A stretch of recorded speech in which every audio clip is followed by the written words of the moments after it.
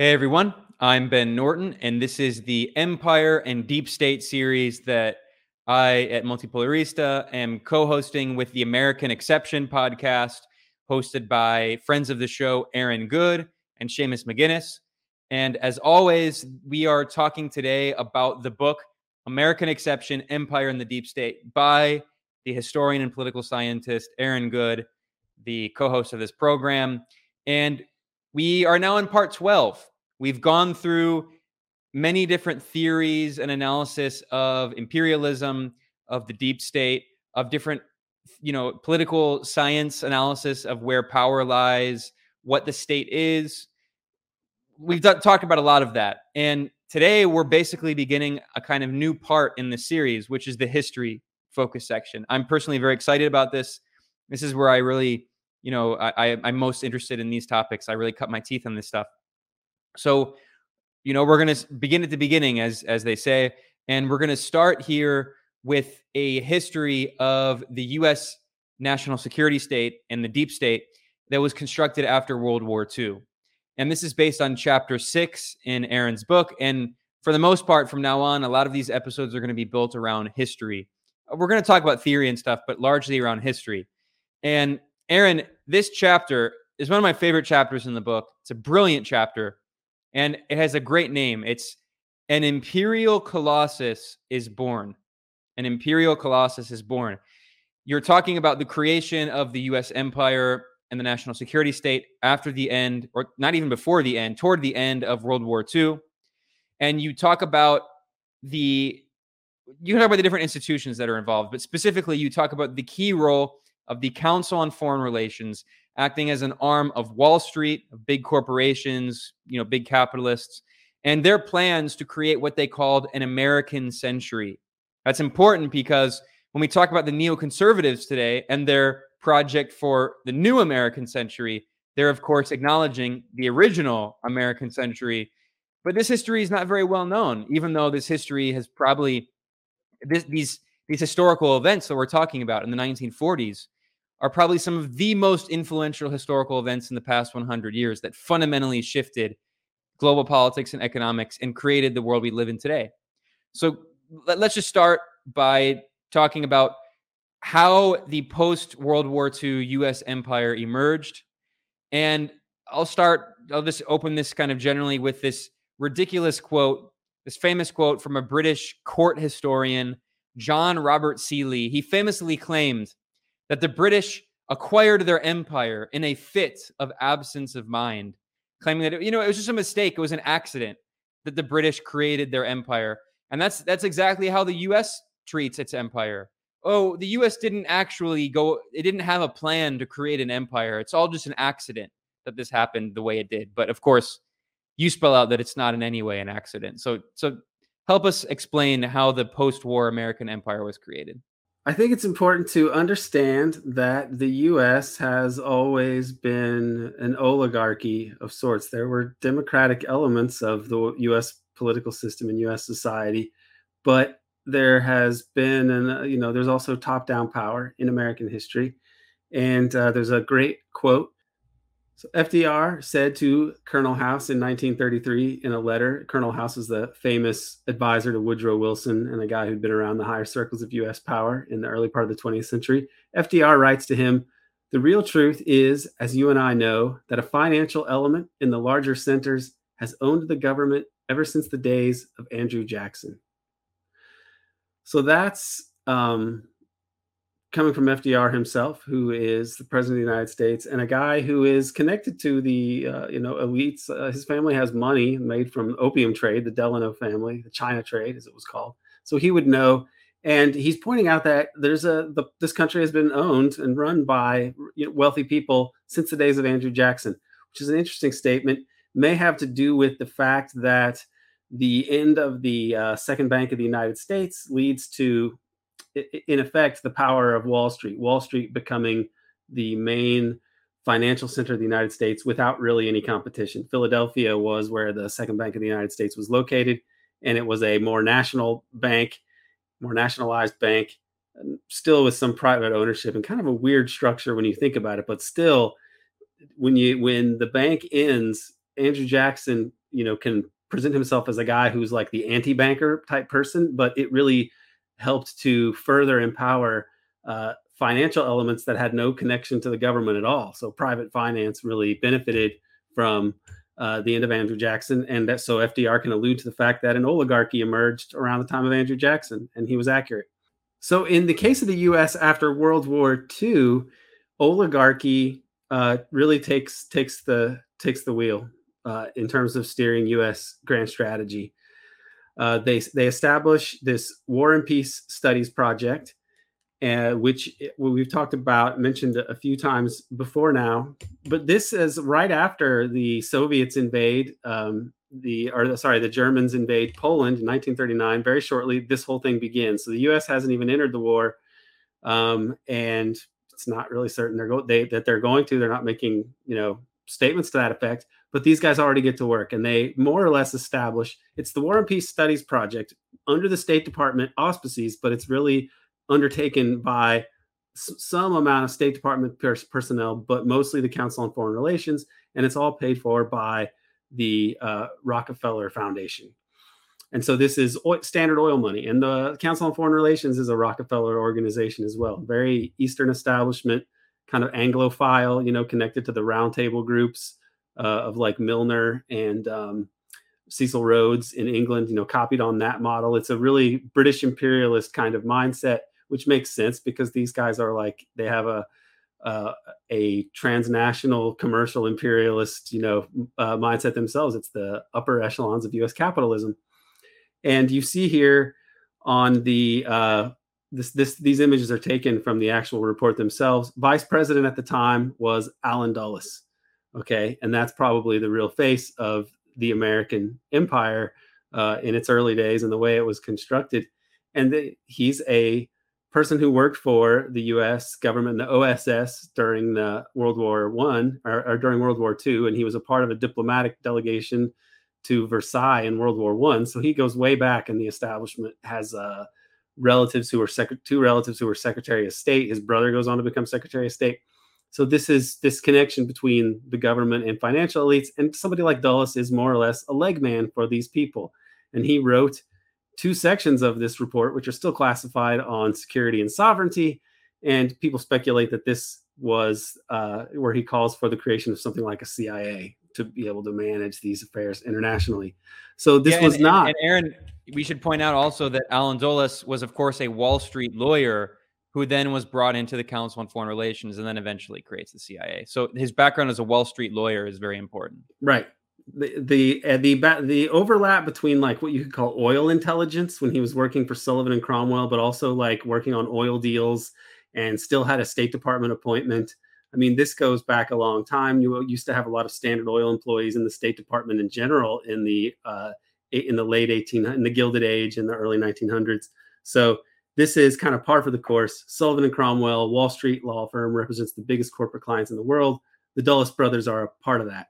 And so the main takeaway here is that this whole decision of the U.S. to take on the mantle of global leadership was formulated while World War II was going on in an undemocratic way by very wealthy organizations backed by very wealthy people. And they plan out much of the structure of the post-war world order. They argue for things like the IMF, what becomes the IMF, what becomes the World Bank later, what becomes the United Nations, probably what becomes the CIA, although those reports are still classified. And so these are major pillars of the way the U.S. is going to run the world. And they decided they would go for this. So it definitely was not something done in a fit of absence of mind. It was done very deliberatively, in secret.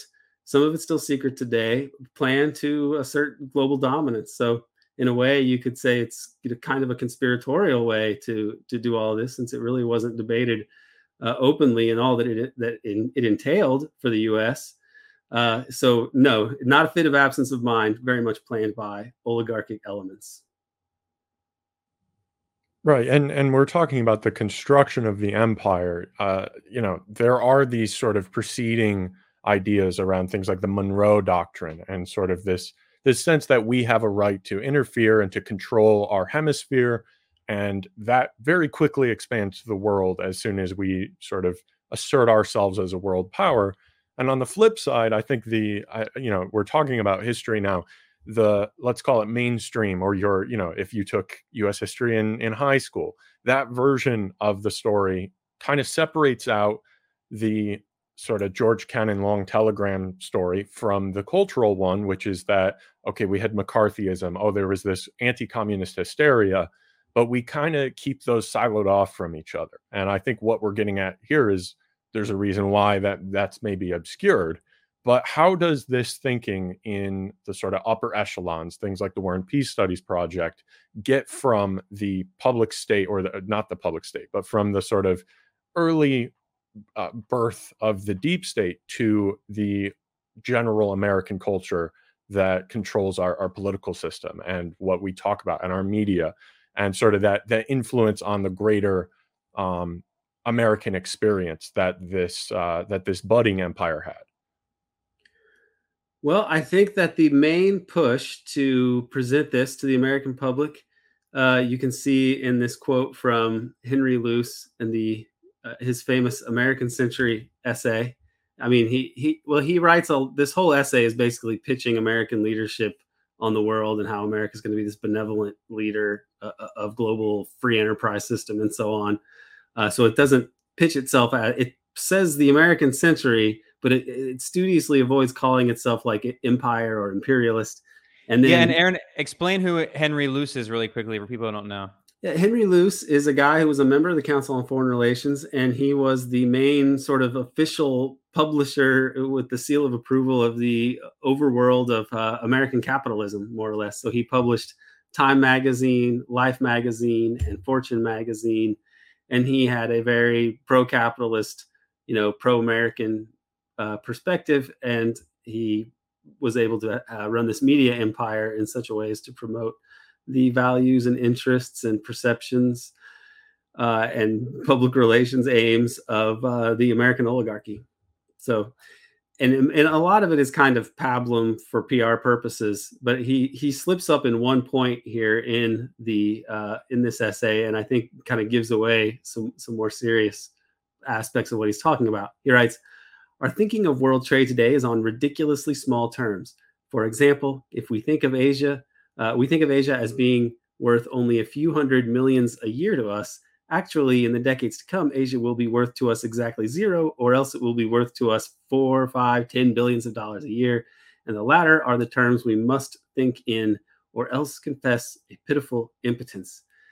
And of course, in 1941, this is written in February of 1941. Pearl Harbor hasn't happened yet, but there's an empire. There are empires in East Asia, and Japan is taking them over, and they're Western empires. So they've already taken over French Indochina by this point, and this war machine has its eyes set on the rest of the European empires over there, and those are very valuable, very lucrative, especially Indonesia. People connected to the Council on Foreign Relations knew that Indonesia, West Papua, which is the Dutch East Indies, had a ridiculous amount of gold, for example. And if the Japanese had been allowed to maintain control over that area of the world, they would have become a very rich empire. And a lot of corporate interests in the U.S. would not have been able to make ridiculous amounts of money in the decades after World War II like they have up to the present day. Even the Freeport mine in West Papua is the richest gold mine in the world still today. And we probably don't even know the half of it. They probably obscure how much they actually get out of it. And so this is really what was at stake. It was who was going to own the valuable resources of the world. And this gets packaged as, spreading freedom and democracy in the American way and the free enterprise system, which is quite a euphemism for capitalism. And that's Henry Luce, and that's how it was presented to the American public. Yeah, and of course, this is very reminiscent of the language that we would see in the 1950s after the victory of the Chinese Revolution in October 1st, 1949, when Mao famously says, "China has stood up, has risen up, overthrown its colonial shackles." And then we saw all of this media noise in the US with the press saying, "Who lost China? How did we lose China?" And clearly, if you lose something, you have to own it before you lose it, right? So the narrative that he's getting at there is that if we don't act and create this global spanning empire, we're going to lose Asia. we're going to lose billions and billions of dollars, which I'm sure if you adjusted it for inflation, it would be, hundreds of billions or trillions today. So, I mean, it's really important to keep in mind that this idea of the U.S. losing China and losing Asia is it's simply colonialism. That's exactly how colonialists think. But what's interesting about this, Aaron, is when in your book, when you talk about the role of these Wall Street lawyers and the Council on Foreign Relations and the Rockefeller Brothers Fund, this is all Wall Street money working with the State Department to create this plan for a global U.S. empire. And yet this plan is being created at the same time that the U.S. government does have what is probably the most progressive government in its history under FDR.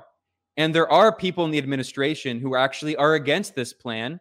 Especially, you talk a lot about the Vice President, Henry Wallace, who was the second most popular politician in the U.S. after FDR.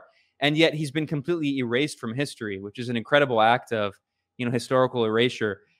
How was this contradiction kind of reconciled, or was it reconciled? How do you have these U.S. corporate elites from Wall Street creating this plan in the State Department for a massive U.S. empire at the same time that you have in the White House progressives who don't want a Cold War and who don't want to create an empire like that?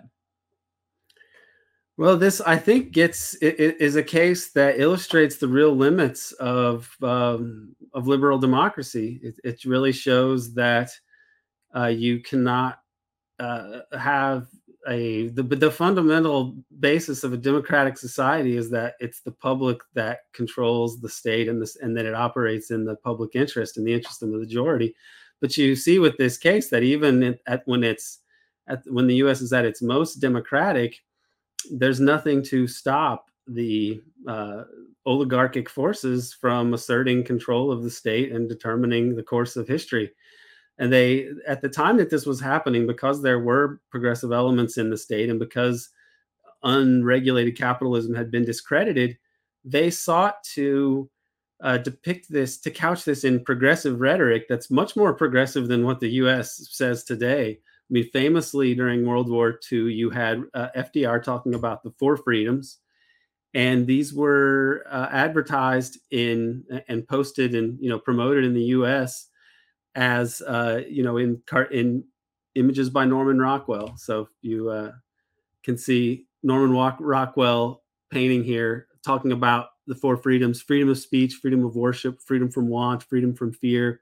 And this was something that people were to fight for, and this was something that the U.S. was saying should apply to the whole world. And freedom from want is quite notable here. This is something that, if you think like progress sort of moves on in a kind of incremental way and so on, you think, well, this freedom from want, this providing material security for people, why is that still out of reach? Why do we still have tens of thousands of people dying every day from preventable diseases and malnutrition that could be eradicated for a fraction of the cost of the Pentagon budget? And you see the conclusion is that this sort of thinking was rolled back and was destroyed in America. And it was useful to mobilize people to support this war effort because it was a good cause. And you couldn't really say make the world safe for democracy after Woodrow Wilson. So there was more that was promised. And I think that Roosevelt was not insincere insofar as he was behind, supported these ideas. Ditto, and even more so for Henry Wallace, his vice president from 1940, after the 1940 election. But even at this time, you had right-wing elements who were, not excited about this, but they didn't want to be contradicting the president and so on. But they put a whole campaign out about the fifth freedom, okay, which is the fifth freedom is the U.S. free enterprise system. So, capitalism does not really fit with these four freedoms, but these guys just, because they have enough money, they can create a PR campaign to just crudely put that out there. Okay. So even at this point, freedom to exploit. Exactly. I mean, that's, capitalism is based on that, on exploitation. It's basically that the market and exploitative market mechanism should prevail through as much of society as possible. And where it doesn't prevail, they kind of want to go after those things: public education, public roads. They'd like to make everything a toll booth, et cetera, et cetera. Because that's just that's the mindset of these people. So this was a contradiction of the time, and it really shows how weak U.S. democracy was, even at its strongest point. And there was an anti-fascist. There were a lot of anti-fascist sentiments in the United States as well, and they were fighting against fascism in World War II. So it was good to have an anti-fascist as vice president. But here's Henry Wallace talking about American fascists.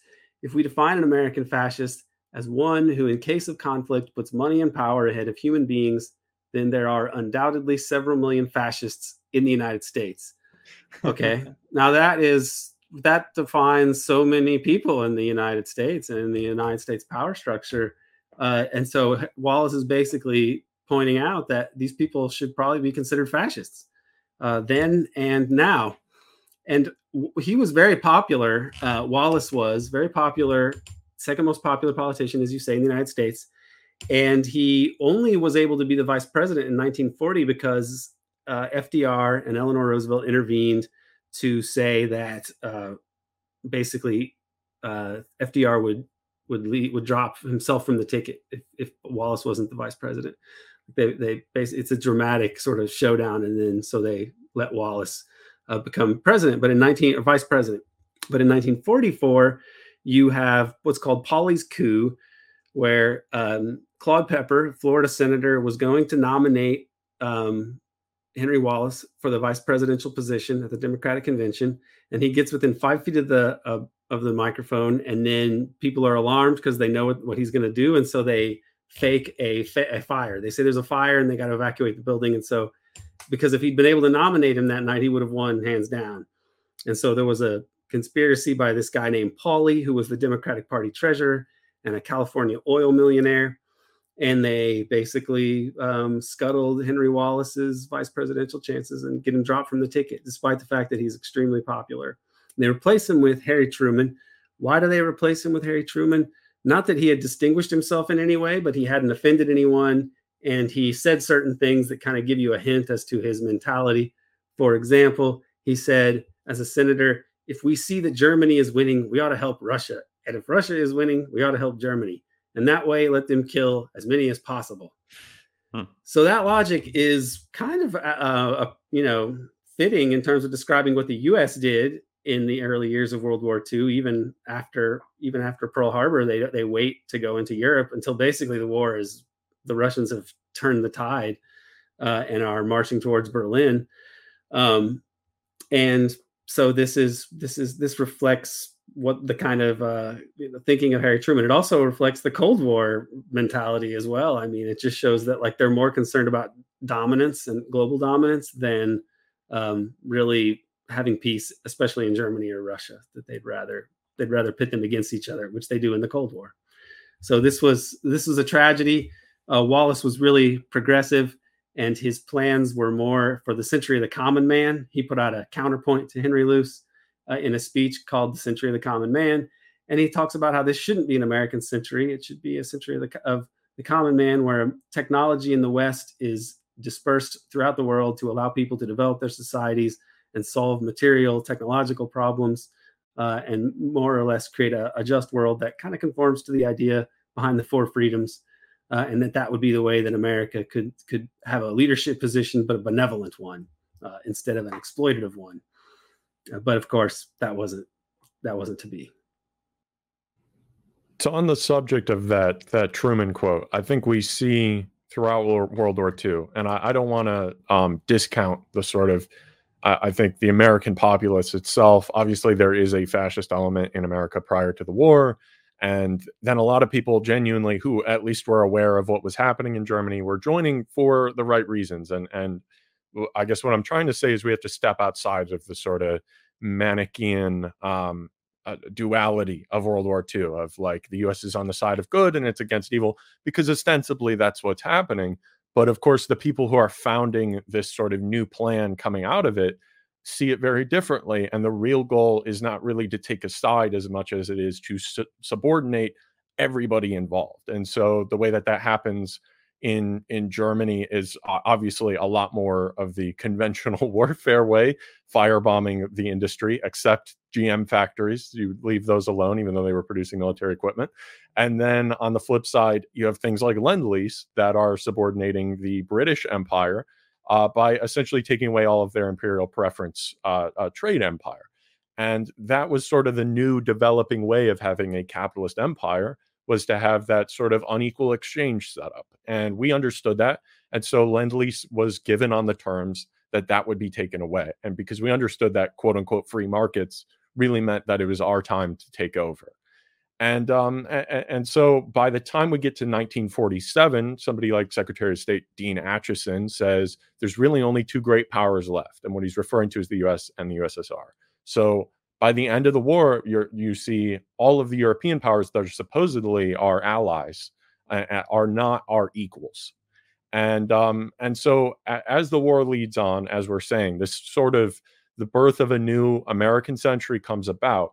So at what moment would you say that the US deep state, or what you call the imperial colossus, is born? So it's tricky to put an exact birth date on like a birth certificate of the United States deep state, but Mike Lofgren, who wrote a decent book on the deep state, kind of a limited hangout in some ways because he underplays the criminality of it all, but Lofgren wrote that the attainment of the nuclear weapon was almost certainly the deep state's moment of conception. Well, I would dispute that and say it's probably more accurate to describe the atomic bombings as the deep state's birth, well after it was conceived by the War and Peace Studies Project. So they get this idea, comes together, and the War and Peace Studies Project is conceived there, and then it violently bursts onto the world scene with the bombings of Hiroshima and Nagasaki. So these nuclear bombs were totally gratuitous. I think Peter Kuznick has done perhaps the most exhaustive work on this. That's accessible, very accessible as well in Untold History of the United States documentary and the book series. The nukes were totally gratuitous, and people like 6 or 7 of those 5-star generals, if I remember correctly, 6 or 7 of them thought they were either unnecessary, immoral, or both. Eisenhower and even Curtis LeMay thought that they didn't need to be done. Japan surrendered when they surrendered because of the Soviet invasion of Manchuria. So those things happened. The Soviets rushed to be able to enter the war as they had promised they would do at like Yalta and Potsdam. And they, the last remaining bit of an extraterritorial empire that the Japanese had was in Manchuria. And the Soviets came in same time that the bombs were, right after the bombing of Hiroshima, and right before the bombing of Nagasaki, but it's like a day later, right? They sweep into Manchuria and they wipe everything out there. They wipe out the Japanese. The Japanese people lose more in the invasion of Manchuria than they lost in the atomic bombings, okay, which killed, a couple 100,000 people. But the losses in Manchuria were even more devastating. They were a totally defeated empire. The U.S. knew that the Soviet invasion was coming. They did not need to drop the bomb on Hiroshima. They could have waited to see what the invasion would have done, but they wanted to use the bomb, apparently, to teach the Soviet Union a lesson. The co-director of the Manhattan Project, General Leslie Groves, said himself that there was never any doubt in his mind that the real target of the bomb was the Soviet Union from when the project started and on. When there was a cabinet meeting of the Japanese after the bombings of Hiroshima and Nagasaki, the main subject they talked about as they were discussing the option of surrender was the USSR invasion. They didn't really talk about the losses of Hiroshima and Nagasaki much at all. The atomic bomb explanation kind of becomes a convenient myth for both sides. For the Japanese, they have to ask why they didn't surrender earlier, and why they surrendered to the Americans, and how they could become so close to the Americans if the Americans gratuitously bombed them that way. In reality, surrendering to the Americans instead of the Russians meant that they would keep their oligarchy in place, their ruling class in place. And so this gratuitous bombing of Hiroshima and Nagasaki is really, and the message it sends to the Soviets, which it kind of terrifies them and induces a lot of panic in the Soviet Union at this time, This I think should be seen as the birth of the American deep state, this kind of top-down power that's going to assert itself in violent ways to direct the course of history and to sort of override any sort of democratic decision making. And for the U.S. at this point, they're the only undamaged great power. They have a monopoly on the nuclear weapons. They have over half of the world's industrial production. They have the largest gold reserves by far, just on paper, and that's just a fraction of it because they recover enormous amounts of Axis gold, both in Europe and in East Asia. And a lot of these go to fund covert operations and things like the Liberal Democratic Party in Japan, the sort of ruling one party of Japan that's existed to the present day. We don't even really know about these angles, but so this is another example of just deep political power taking over, and America becoming essentially an empire as per the designs of its oligarchic class, the overworld of corporate wealth. So, Aaron, part of the narrative that was used to justify the first Cold War was the idea that the Soviet Union was hell-bent on world domination. They were trying to overthrow all independent governments. Of course, we know now that's pretty ridiculous. And I should say that a book that we've talked about in this series is The Doomsday Machine by Daniel Ellsberg. And that book is, I think, very important because it shows that when he was working at the Rand Corporation, which is basically an arm of the Pentagon, they all knew that the Soviet Union, at least from a military perspective, was not in any way threatening the West or really the world, that U.S. military might was always significantly more advanced. The U.S. military technology, missiles, nuclear weapons were all significantly more advanced. So talk about this narrative that was used to justify the first Cold War and the creation of this empire by trying to inflate the threat supposedly posed by the Soviet Union. You know, as you allude to, the Soviet Union had been fighting a brutal war. Really, the Soviet losses in World War II exceed anything ever experienced in the history of human civilization. They lost 26.6 million people to the United States 400,000. Okay, which means that gets rounded up to 27 million. So it gets rounded up 400,000. So basically the US losses in comparison to the Soviet losses are a rounding error. Okay, it's astounding what the Soviet Union suffered during that war. Stalin had begged the US to enter the war earlier. Churchill really lobbied against that, wanted them more to protect the British Empire in Northern Africa especially.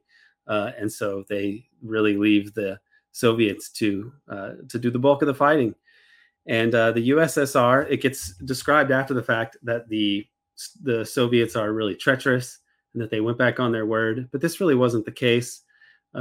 It came out that eventually that by and large, Stalin had adhered to the things that they had agreed at Yalta and at other conferences.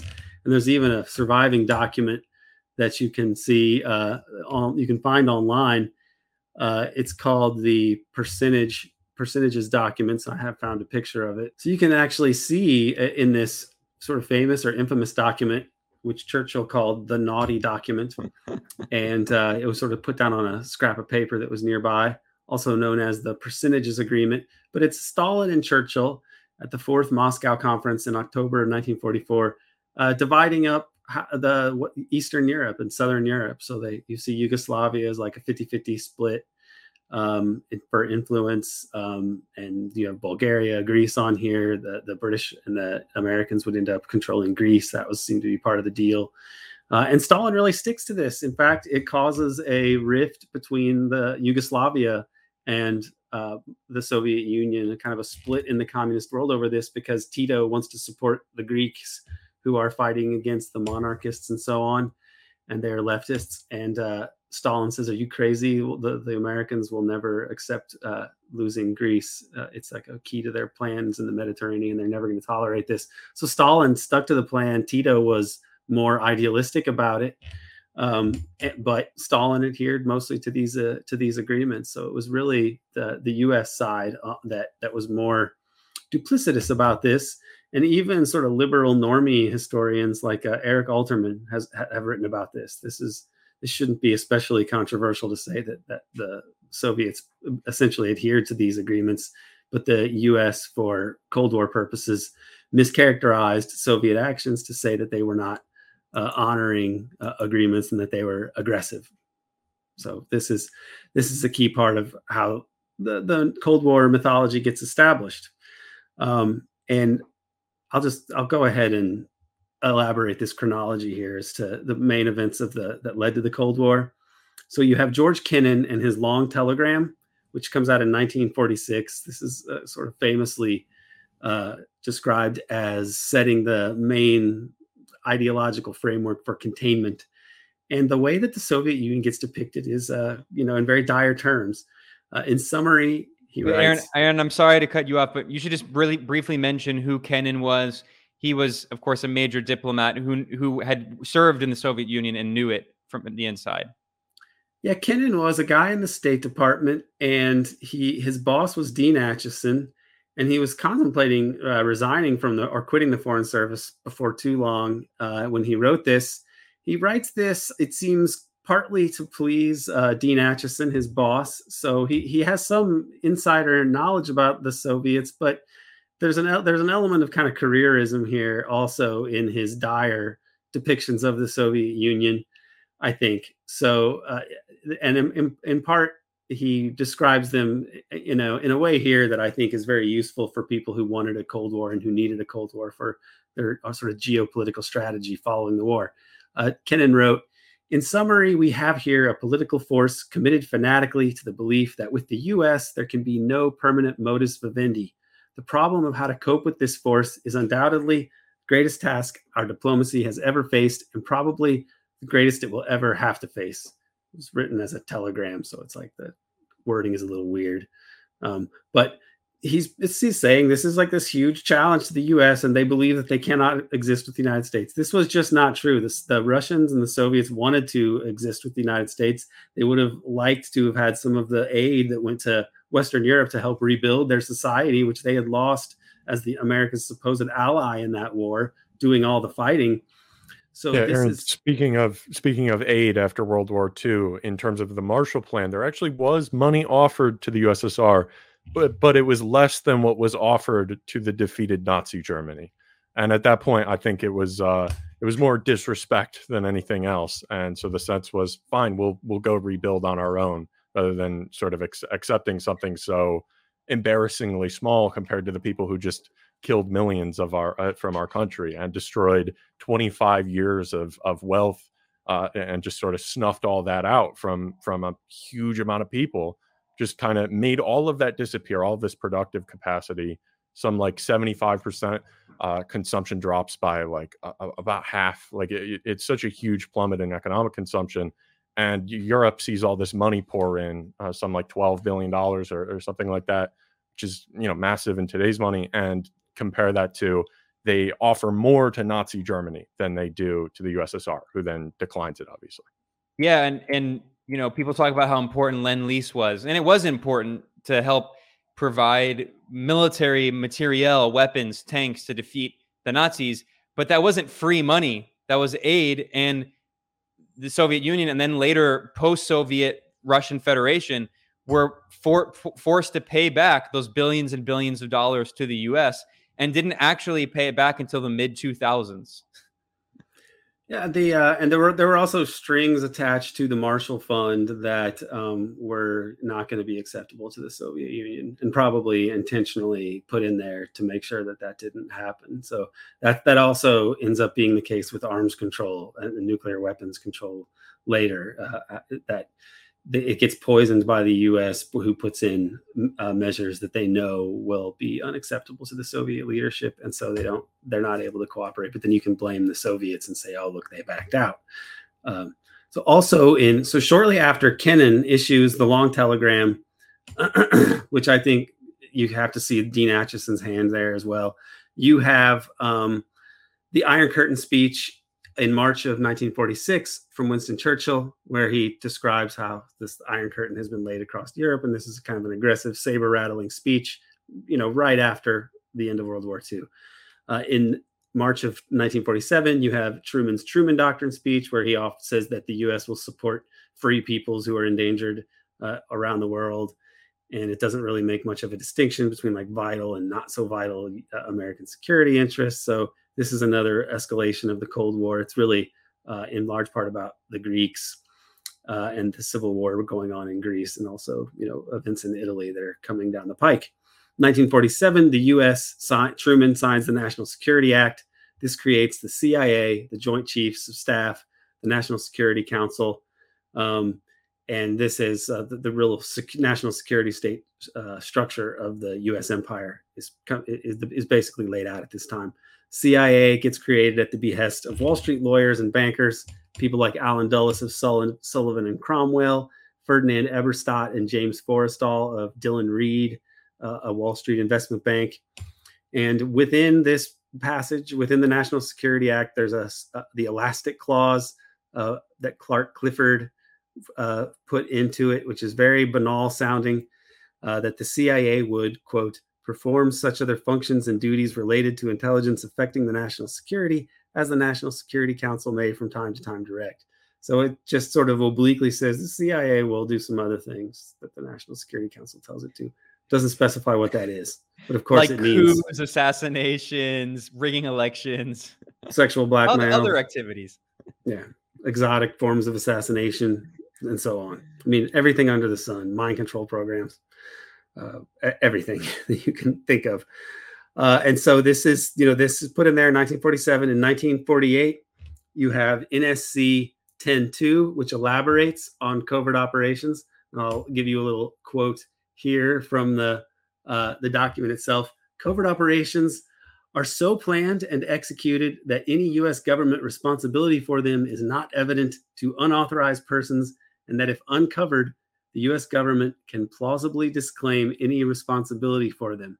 So already a year after the CIA is established, they're laying out the sort of legal, I mean, you can't even call it a legal justification. It's more of a declaration of just how it's going to be in these kind of national security documents. And because you've defined the Soviet Union as an existential threat bent on global domination with which there can be no peaceful modus vivendi, then you set the stage for being able to justify this kind of state power.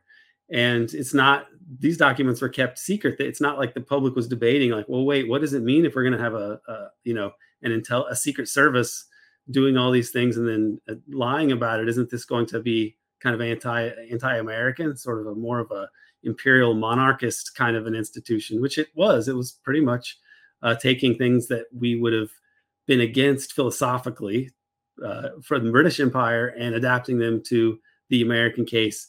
And since it's kind of problematic, they just got around that by not talking about covert operations. So it's like it's very similar to the covert operations themselves. We're not going to be honest about what policies actually are, because we can use covert operations to make things happen and then say they didn't even happen.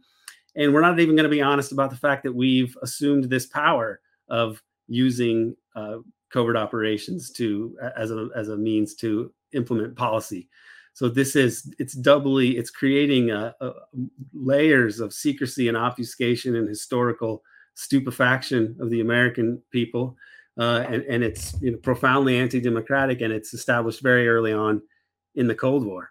You have the Berlin airlift around this time as well, which gets depicted as Soviet aggression when Soviets are taking actions that are reasonable, considering that they actually really fear a united Germany again, and they preferred for a sort of pastoralized, neutral Germany that would be broken up. But that wasn't what the U.S. takes steps to introduce a currency to get for all the other non-Soviet blocs.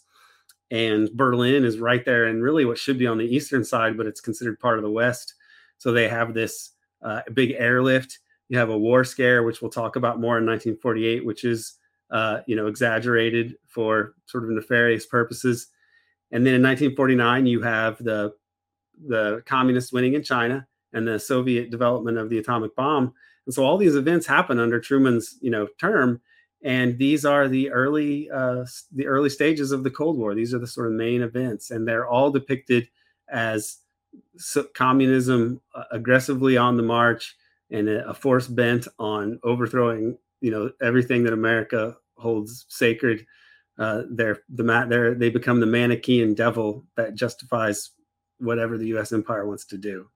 And it isn't until as time goes on here, we have the early UN established, things like that, and there's sort of a ostensible loyalty to some principles of national sovereignty and anti-colonialism that the U.S. is using because they understand, and a lot of these same people are commissioning studies and looking at the way that it matters the way that the world sees us, and that they don't think that we are instituting an empire. So there's sort of an effort to recast the Soviets as imperialist, and the USSR is able to sort of act as a shield, at least at the UN, because they have veto power in the Security Council, things like that, that they step out of it until after the Korean War, when they realized like how costly giving away that sort of legitimacy back to the UN and by extension to the US is. And so they sort of rejoin the quote unquote international community, at least enough to try and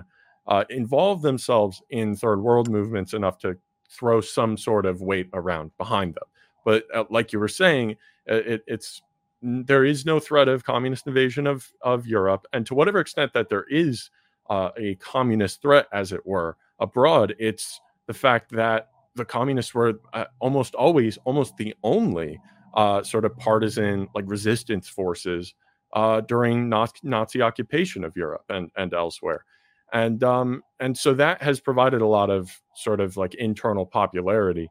But coming out of that, the U.S. has to sort of recast the narrative while also internally making all of these plans to ratchet up the tension, because the more that there's sort of a perceived security threat domestically, the more we're able to project that out onto the global stage of actually this is just for our self-defense, when really like we are right on their borders and are very openly sort of goading them into war. And a lot of the time they stay out of even their quote unquote sphere of influence because they know that we're the only ones willing to use nukes, including in places like Iran, trying to get the Soviets to stop occupying there. So, there is no shortage of places that will go. And there are some less tasteful or less proper people who are involved with the U.S. deep state at this point. So what are some of the early components of the U.S. deep state that are being activated during this time? Right. Well, you don't just have the national security complex that emerges in the wake of or with the passage of the National Security Act in 1947. You also have this netherworld kind of deep state milieu that emerges from the same forces that were behind the creation of the CIA, by and large. So in World War II, even while the fighting is still going on, you had Allen Dulles negotiating Operation Sunrise, the early surrender of the Nazis, which was just totally insubordinate, perhaps treasonous, and his efforts to recover, Axis gold, which he could use for nefarious purposes. They rehabilitate, quote unquote, some of these people after the war who were war criminals, and it's they're sort of incorporated into what Peter Dale Scott calls parafascism. He has a great essay on this from the late 70s, finally published in Lobster magazine in the 1980s. But really, these got some of the worst of the fascist, goons were taken and repurposed. Okay, the Axis itself, the Axis powers, were really the Anti-Comintern Pact, right? The Anti-Communist International Pact. And some of the fascists that they would employ, people like Otto Skorzeny, okay, that he gets picked up and sheltered by the CIA. Klaus Barbie gets rescued, taken off to South America, later emerges to participate in sort of clandestine chicanery with the CIA, and then later with like other even more deniable deep state entities. Karl Wolf, his story, he's an SS officer, war criminal. His story is well told in David Talbot's Devil's Chessboard, but Allen Dulles was intervening to try to save him. Reinhard Gehlen, the Nazi intelligence chief, who later becomes the West German intelligence chief, a guy who should have been hanged as a war criminal, gets employed by the CIA and serves in the upper echelons of the West German state after the fact.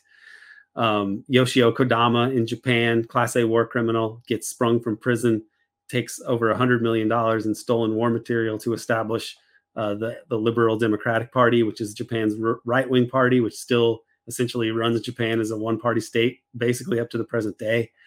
Licio Gelli, probably pronounced that wrong, but the Italian fascist who was a liaison between fascist Italy and Hitler's Germany. And then in the Cold War, he's the venerable master of the Propaganda Due Masonic Lodge, which is more or less like a CIA cutout that it combines mafia types, business elites, fascists, and so on, to act as a kind of secret deep state in Italy, more or less. But really, it's controlled by American forces. The relationship between the mafia and the American deep state goes back before the end of World War II. It's really the elites and their connections with the mafia. We've talked about this already, but organized crime has always been, the underworld has always been intertwined with the overworld of, capitalist elites. But in World War II, you have the OSS, which is the CIA precursor. They established Operation Underworld, where they take Meyer Lansky and they say, hey, can you help us to control the docks to protect against like sabotage or whatever, perhaps? And Lansky says, okay, you need to spring my friend Lucky Luciano from prison. And so these two guys who are running the Syndicate, which is sort of a transnational or organized crime organization, they are brought in and given state sanction, and they're allowed to control the docks. This helps them to reestablish heroin connections later, which also involves some of these overworld and intelligence elements. So in Southeast Asia, for example, you have what eventually becomes Operation Paper, which helps to reestablish the Golden Triangle drug connection after the war.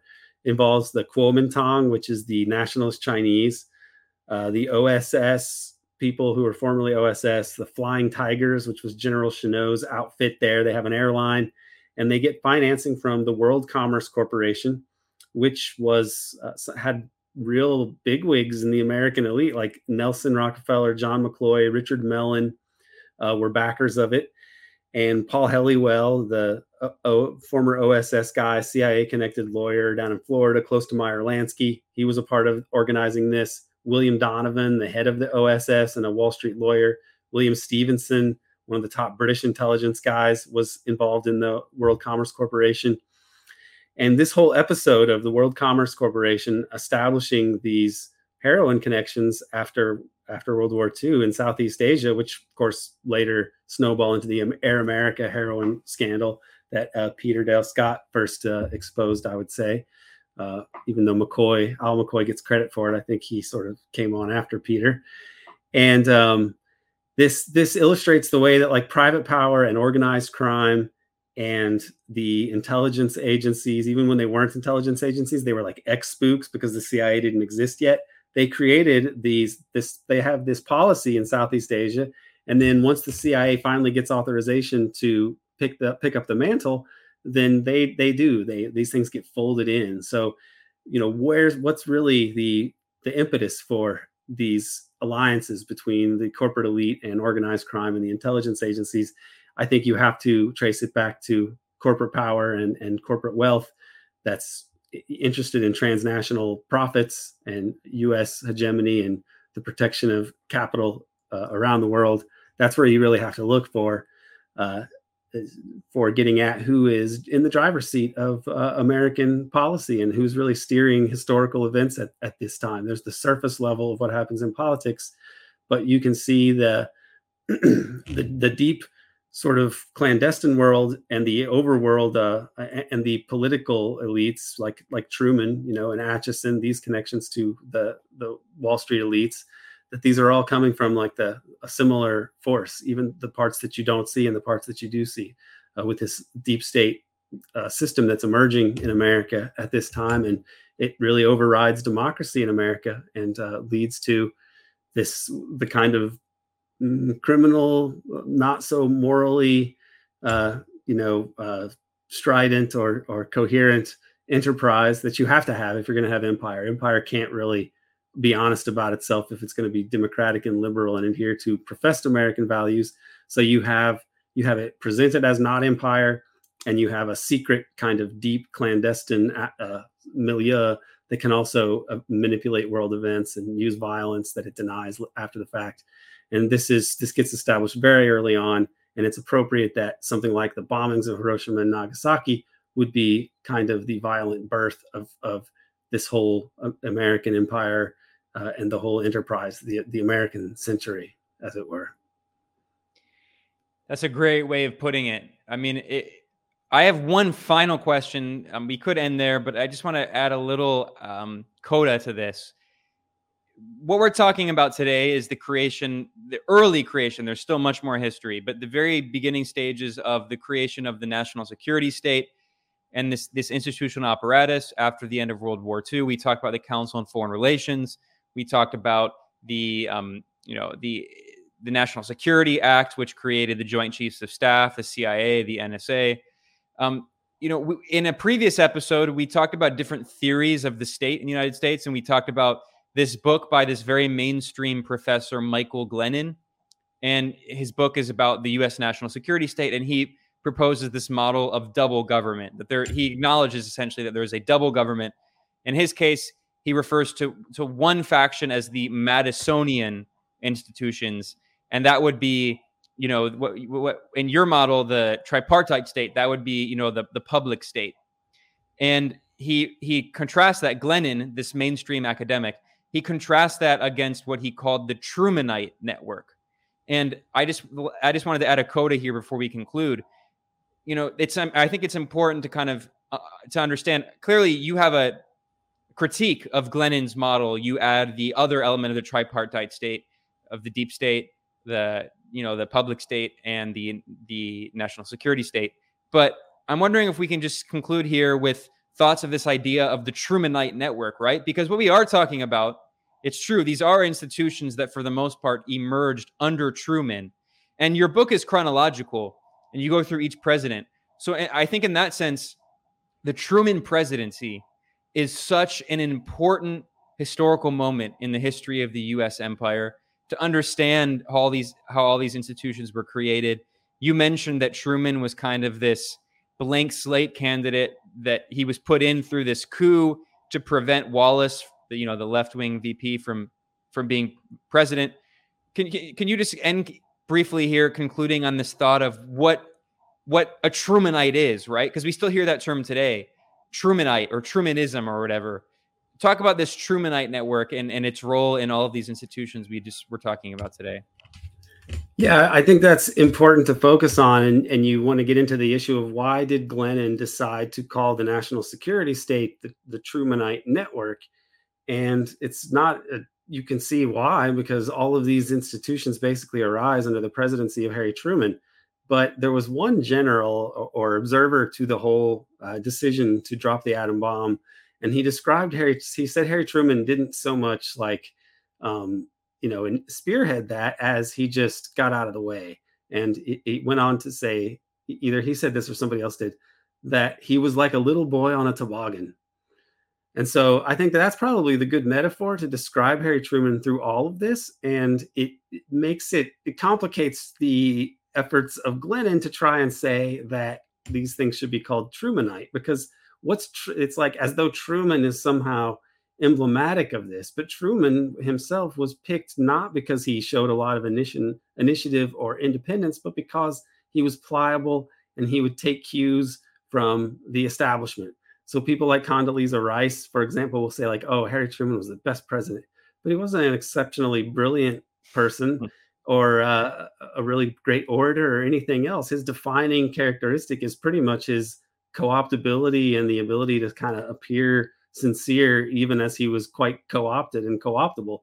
So Truman is just, the Trumanites are not so much Trumanite. It'd be, it's hard to know what would be a better term because of the way Glennon formulates it. But it's like, if you look at Truman, you see Truman is not really in the driver's seat. So why would a Trumanite network really be in the driver's seat? And it's not. It's just the national security state is more of a function of Wall Street and capitalism, just as Harry Truman owed his meteoric rise to the support of the American oligarchy.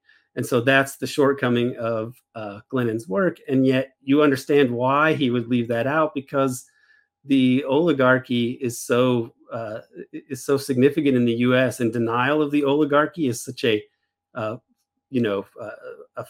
fixture of our mainstream ways of understanding and describing politics and history, that it's like it's too radioactive or scandalous to actually just point this out, because it's like, well, that's kind of like what Marxists say, and so we Marxists do not do well in U.S. academia by and large, and so let's just put it on Truman and Trumanites and the national security bureaucracy and not really look any further than that, which is better at least than saying in the U.S. is a democracy, but it still leaves a lot out.